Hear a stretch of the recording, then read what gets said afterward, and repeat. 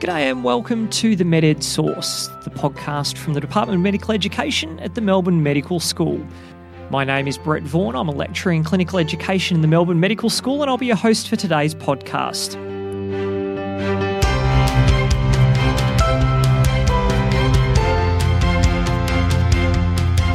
In today's episode, I'm going to be talking with Professor Jill Klein again. So just to refresh our memory, Jill's been on our podcast before talking about leadership, but Jill's got an extensive background. At the moment, she is a professor of marketing in the Melbourne Business School and a professorial fellow at the Melbourne Medical School, both at the University of Melbourne.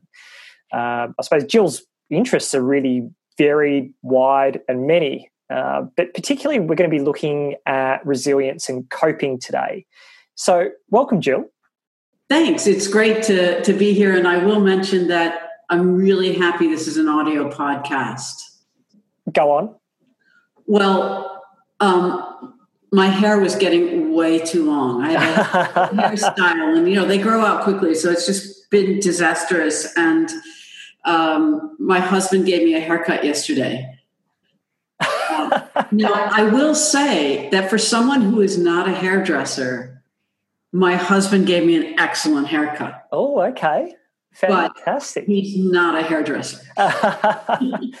Well, in these times where we can't necessarily access the hairdresser, we've got to do different things. So I'm glad it's worked out for you. It has worked out okay. Yes. So, I suppose, as I said, we're talking resilience and coping today. So I want to just think about some definitions first and get your impressions of what definitions of these two concepts are. So I want to go with resilience first. What's a definition of resilience? Well, so resilience is the ability to cope with challenges, unexpected change, and adversity. And when we say, cope with it kind of means, are we able to get back to a reasonable level of functioning in a reasonable amount of time after an adversity hits or while an adversity is going on? So resilience doesn't mean that if something bad happens, we don't cry, we don't feel upset, we don't feel angry. It's not about being superhuman. It's how long does it take us to resume a reasonably normal level of functioning? So does it depend on the degree of adversity that an individual's facing? Yes, it definitely does. Look, something little can happen, and for most of us, we might be upset for a short while, but then we pick up and everything is fine. But of course, there are massive adversities, the loss of a loved one, massive upheaval in the way we do things, kind of like we're dealing with now, that can be much, much harder to cope with. And where you might see different recovery trajectories across different people, where some, get back to normal functioning reasonably quickly, even though they're still hurting and having difficulty. And for some of us, no, we would need to take much more time away to recover from the adversity before we resumed a normal level of functioning. Another key aspect of, resilience and what resilience means is it's more than just bouncing back. There's sort of this notion that as we deal with adversity, we develop coping strategies for adversity, that we get stronger. And I think all of us in our careers can look back to things that were tremendously upsetting early on. And if they happened today, we'd be kind of meh. We wouldn't be thrilled that they happened, but it would be kind of no big deal. And that suggests that we're kind of stepping our way up a staircase of resilience, where we're getting stronger and stronger because past experiences of adversities have given us the opportunity to learn strategies for dealing with those adversities. And so that's the idea of resilience as well. It's not just bouncing back to where we were before, but it's also getting stronger as we go along. Another thing I should mention is that when things are really bad, hanging on by our fingernails can be a really, really resilient response. So for clinicians in Australia, some weeks ago when all the preparations were being done for a wave of COVID-19 cases, when there were all these worries and concerns about PPE, and there were tremendous unknowns, and we were having to change the way we worked, and we had to be worried about, will I catch COVID at work and then potentially bring it home to our family? I mean, it was a potentially overwhelming situation. And I would say if during that time you were hanging in by your fingernails, that's a resilient response, right? So resilience doesn't always mean we're like, oh, I'm completely on top of everything that's happening. It can mean we're able to hang in there and put one foot in front of the other while something really difficult is happening. And sometimes it can mean knowing that we need to take time out and just stop everything a while and pay attention to our own well-being so that we then can come back and function at a reasonable level. Resilience in some circles has a bit of a negative connotation. And I was wondering what your comments were about this sort of negative perception that goes around it. Yeah, and I think it's interesting, and it's particularly prominent in medicine. I don't see this issue quite as much, say, in the business world or working with government agencies, but it's certainly an issue that's come up in healthcare. And I think the issue is that we do resilience training for students, for junior doctors, and so forth. And then they can end up in a truly crap hospital culture, a truly toxic culture where there's bullying, there's unreasonable demands, unreasonable expectations, rostering that makes it impossible for someone to get an adequate level of sleep, which we know is tremendously detrimental to well-being. So in other words, we do well-being and resilience training and then send people into crap environments. And then there can be this sense of, well, if I struggle in this, I'm being blamed because I just didn't think the right happy thoughts at the right time. And I completely get that. I mean, you could take the most resilient person in the world, in other words, someone who's got a ton of well-developed resilience strategies and tools, and you can break them in the worst environment.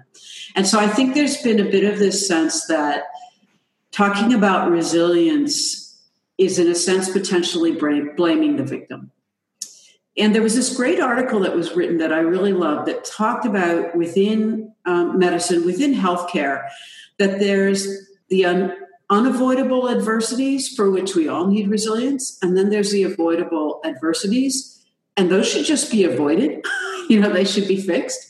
And so the avoidable adversities are toxic cultures, bullying, unreasonable rostering, all of these sorts of things. And instead of telling people, hey, just buck up and deal with that, no, there should be change and these things should be fixed. And I am seeing a lot of change happening in Australia, and it's probably happening too slowly in a lot of places, but at least there is change moving in the right direction. But that's not something where we should be saying to, say, a medical trainee or a nursing student, just deal with it. And if you think the right thoughts, you'll be fine. But then there's the unavoidable stuff in healthcare work. That's just part of the job. You're going to see people die. You're going to have difficult conversations with patients and families. You're going to see trauma. You will, at some point, and maybe multiple times, make a mistake where someone gets harmed. That, we're human beings, we make mistakes, but we're in these high stakes environment. And so there are these things that we're just all going to have to deal with in a healthcare setting. And that's where I think if we have some resilience skills, if we have some coping skills, if we have some strategies for how to think about these difficulties, I think that can make a huge difference. So thinking about ourselves as health professionals, what are some strategies that we might be able to develop our resilience or foster our resilience? So there are some good answers to that question, Brett, because there's been about 50 years of research to try and understand when people go through difficult situations, and some come through it really well and some come through it really struggling. What's the difference? Can we pinpoint what people are doing that helps them come through things well. And a number of things have come out of that research. And at the core of these research findings is the notion of appraisal. That you and I could go through the same adversity, and maybe the adversity you and I are both going through now is, the COVID adversity and having to adjust to working at home and being away from family members and worrying about health issues and things like that.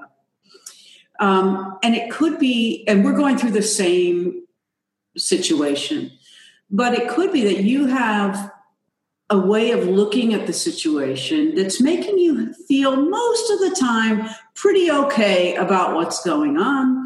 And I'm lacking some of those appraisal skills and coping skills. And so I'm struggling much more. And so the key to these research findings is that the appraisal, the story we tell ourselves about what we're going through, the way we look at it, has a big impact on how well we do. And that appraisal can be broken down into 3 pieces.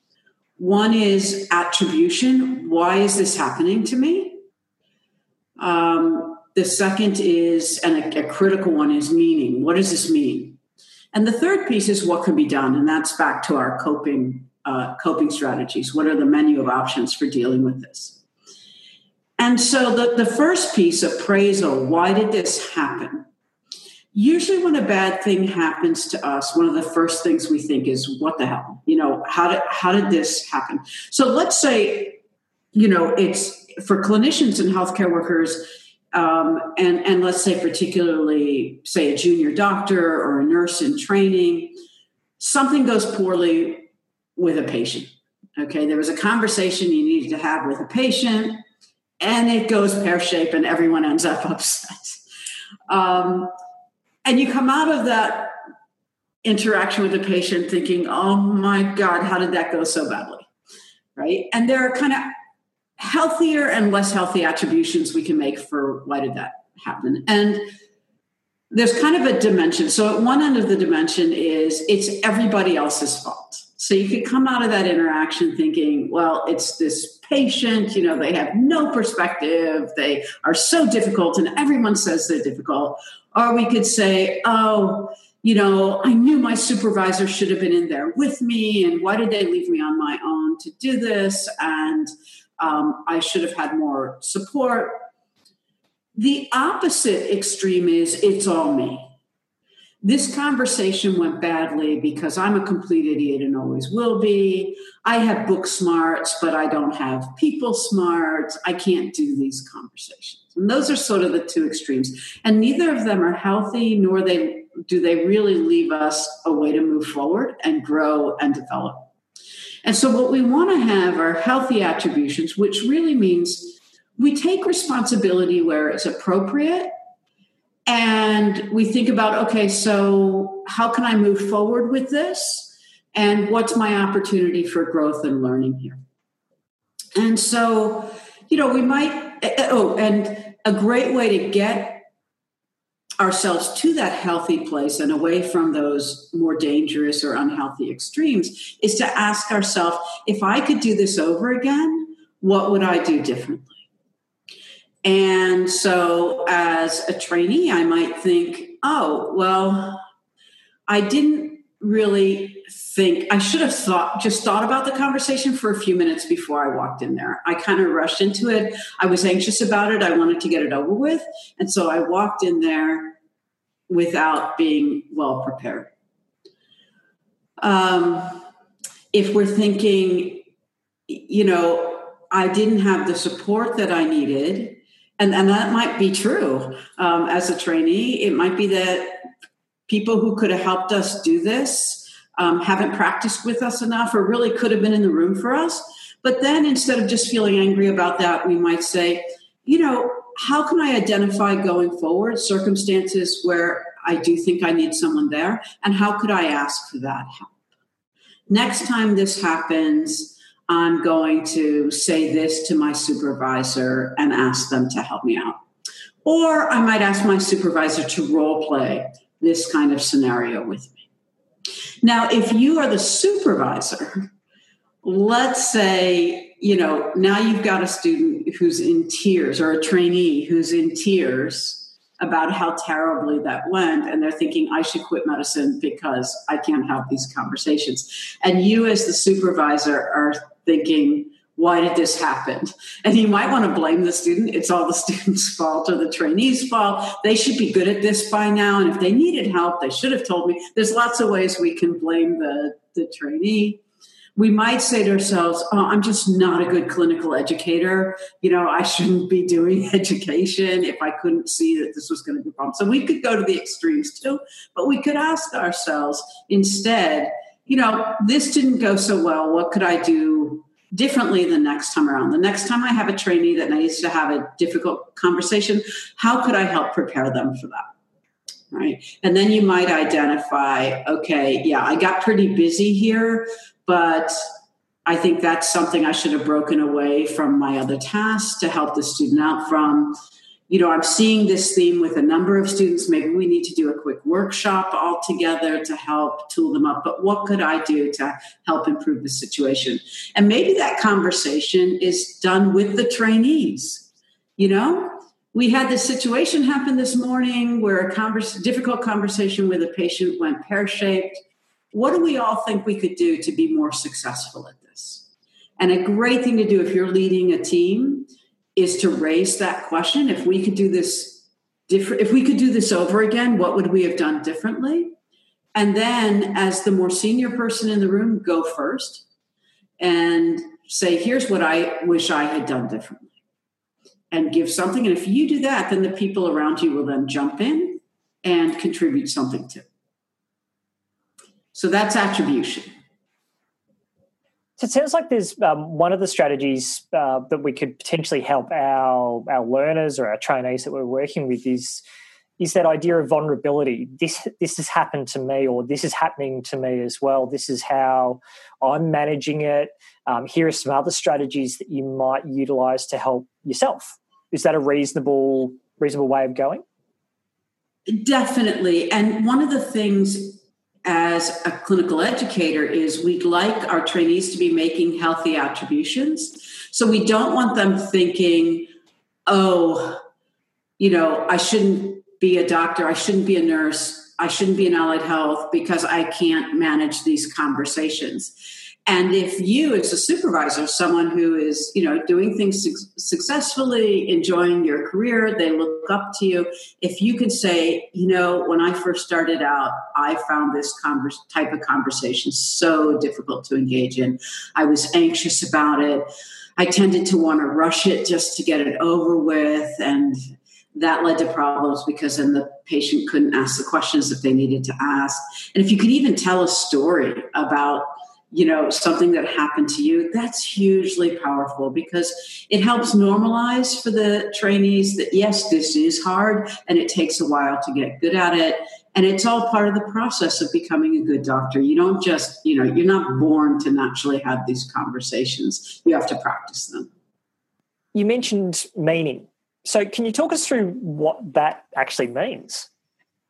Yeah, so the second piece of appraisal is meaning, where we ask ourselves the question, what does this mean? And our answers to that question can come into two kind of buckets or categories. One is we can have threatening meanings. We can be in threat mode where we focus on the negatives. This means I'm not going to be a good clinician. This means this is an impossible skill to obtain. Or as an educator, the fact that we mishandled this educational opportunity means that my supervisor might come down hard on me, or I'm going to get a reputation as a terrible educator. Those are all threat meanings that focus on the potential harm that's going to come out of this situation. And when we focus on harm, we feel very, very threatened. The other possibility is to, though, have a challenge interpretation that, what this means is I need to talk to other people who are struggling with similar sorts of things and learn what they're doing to get better at what I'm doing. This is a really, the COVID-19 situation. It's a really, really difficult one. It's unprecedented. We've never had to deal with this before. What am I going to get good at doing that I was never good at doing before?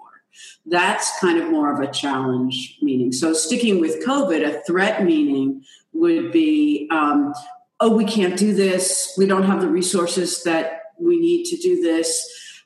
It's going to be horrendous. We're going to fall on our face. That would be a very threat mode. And a challenge mode would very much be, we're going to learn to do things that we've never had to learn before through this, even though it's incredibly difficult right now, ramping up to deal with this, even though it's very, very difficult. The next time we deal with a worldwide pandemic, and unfortunately there probably will be next times, we're going to have processes in place. We're going to have skills and abilities that are going to help us deal better with this kind of thing. And, one example of this is, the decision was made to not have students around while we're ramping up efforts. And now I'm hearing some clinicians say, look, I think that was really necessary. I don't think I could have taught and gotten everything ready for a wave of COVID-19 cases. Couldn't have done all of that at the same time. But now people are saying, okay, but we don't seem to really have a process for deciding to bring them back in. And now, we were so much worried about just making sure we could be ready that we're kind of not prepared for how do we get students back into the system. And we probably could have gotten them in earlier than we did. Maybe. Maybe some of you are thinking that, and some of you might be thinking, no, I'm still not ready to have students around. It depends on the circumstances and what your specialty areas are, and if you're somewhere where there's more cases than other cases. But that's what a learning that is, that, hey, something we need to be thinking about with pandemics is, when is it good to have students around? When is it not good?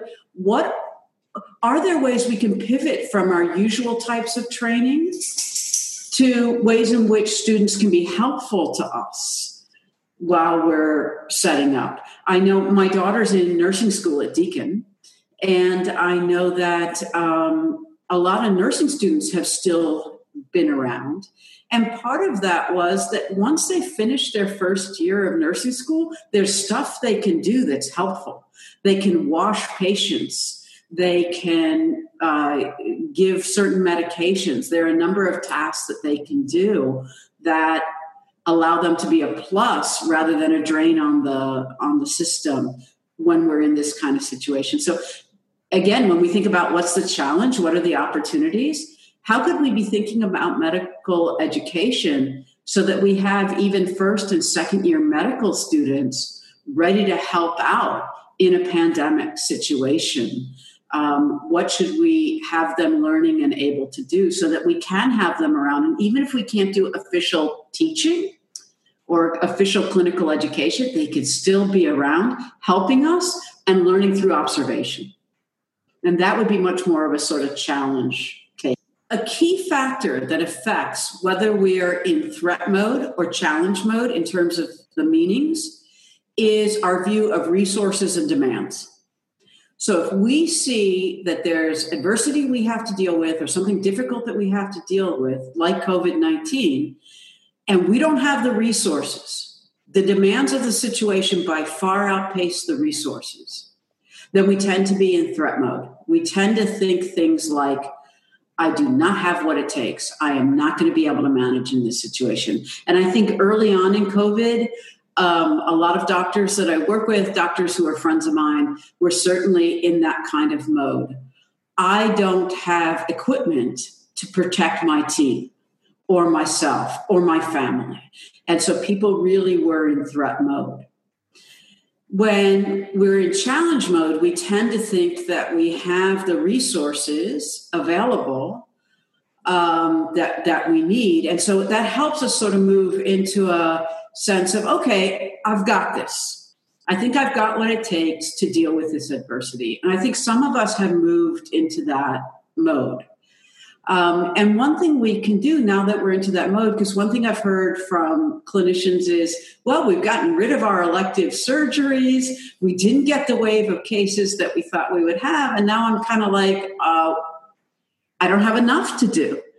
Well, wow, for clinicians to not have enough to do, that's unprecedented. So I think that this is an opportunity to think about what are the processes and the ways that we do things that could use improving, and what are some new ways to do things. So when I teach clinical leadership, what I hear so often from leaders is, we know there's better ways to do things, and we can think of ways that we could start making those improvements, but we have no time. And part of why we have no time is because our processes aren't as efficient and we're not doing things as well as we could be. And so you end up in this, really frustrating spiral. I think I talked about that in the last podcast. Well, maybe this is an opportunity to sort of think about, well, what would be the ideal way to engage in this process, to do the things that we need to do. Maybe we have some time to think about what are better ways to do things. And maybe we have colleagues who have some spare time too. So we could start planning initiatives or creating task forces for how we might improve X or Y in our healthcare systems. So it sounds like this period of time we've now essentially got where it hasn't fortunately been anywhere near as problematic here in Australia as we thought it was going to be, is actually quite a good time for reflection. Yes, exactly. Reflection, and then thinking about, what should I do differently? There's this idea, there's this great book out there called Busy, How to Thrive in a World of Too Much. It's pretty thick for a book for busy people, but it's definitely worth the read. And there's a lot of great stuff up front. So if you just read the first few chapters, you'll get a lot out of it. But the point that the author makes, Tony Krabi makes, is that we're usually dealing so much with inputs. For business people, that's all our emails, although healthcare workers have emails as well. But it's, people asking questions, meetings we have to go to, and we don't make the big contributions to our organizations that we would actually like to make, because we just come into work and we're dealing with the inputs. And in a clinical setting, those inputs are working with patients and their families and our trainees and things like that. So we have all these inputs that we never get the time to do the bigger projects that we think might actually make a lasting impact for us, our colleagues, our trainees, our patients. This might be that time to really think about what are the changes that we would like to make and envision how would we like things to work? What would be the ideal world in which I would be working, in which our hospital would operate? How would we do things? And maybe pick your favorite one, your favorite pet peeve that you could try and solve, and start designing some solutions and start talking to other people. And I would say maybe start doing that soon, because we might get back to normal sooner than we think. And all of those elective surgeries and inputs, we'll be inundated with them fairly quickly. But I do want to add the caveat that if the stress of ramping up for dealing with COVID has been really tough for you, don't feel like, oh my God, I need to now work on some big project. Take the time to catch your breath and just get ready for things to return to normal. I reckon that's a great message to finish up on, Jill. So thank you very much for your time and some really great strategies that I think we can all use, not just now, but certainly into the future as well. That's great, Brett. Thanks very much. And we didn't cover coping very much, but I have a whole video on it. So I'm sure that with this podcast, you can also give people links to some resilience videos that I've made for clinicians. Absolutely. And there's also going to be a mobile learning app that you're working on at the moment that'll be out pretty much with this podcast as well. So we'll put a link in the show notes that people can access that too. Thanks for listening to this episode of the MedEd Source, brought to you by the Melbourne Medical School. Don't forget to subscribe to the podcast wherever you're listening to us. You can get in touch with us on our Twitter handle @excite_UOM. Contact us via email with the email address in the show notes, and we look forward to speaking with you soon.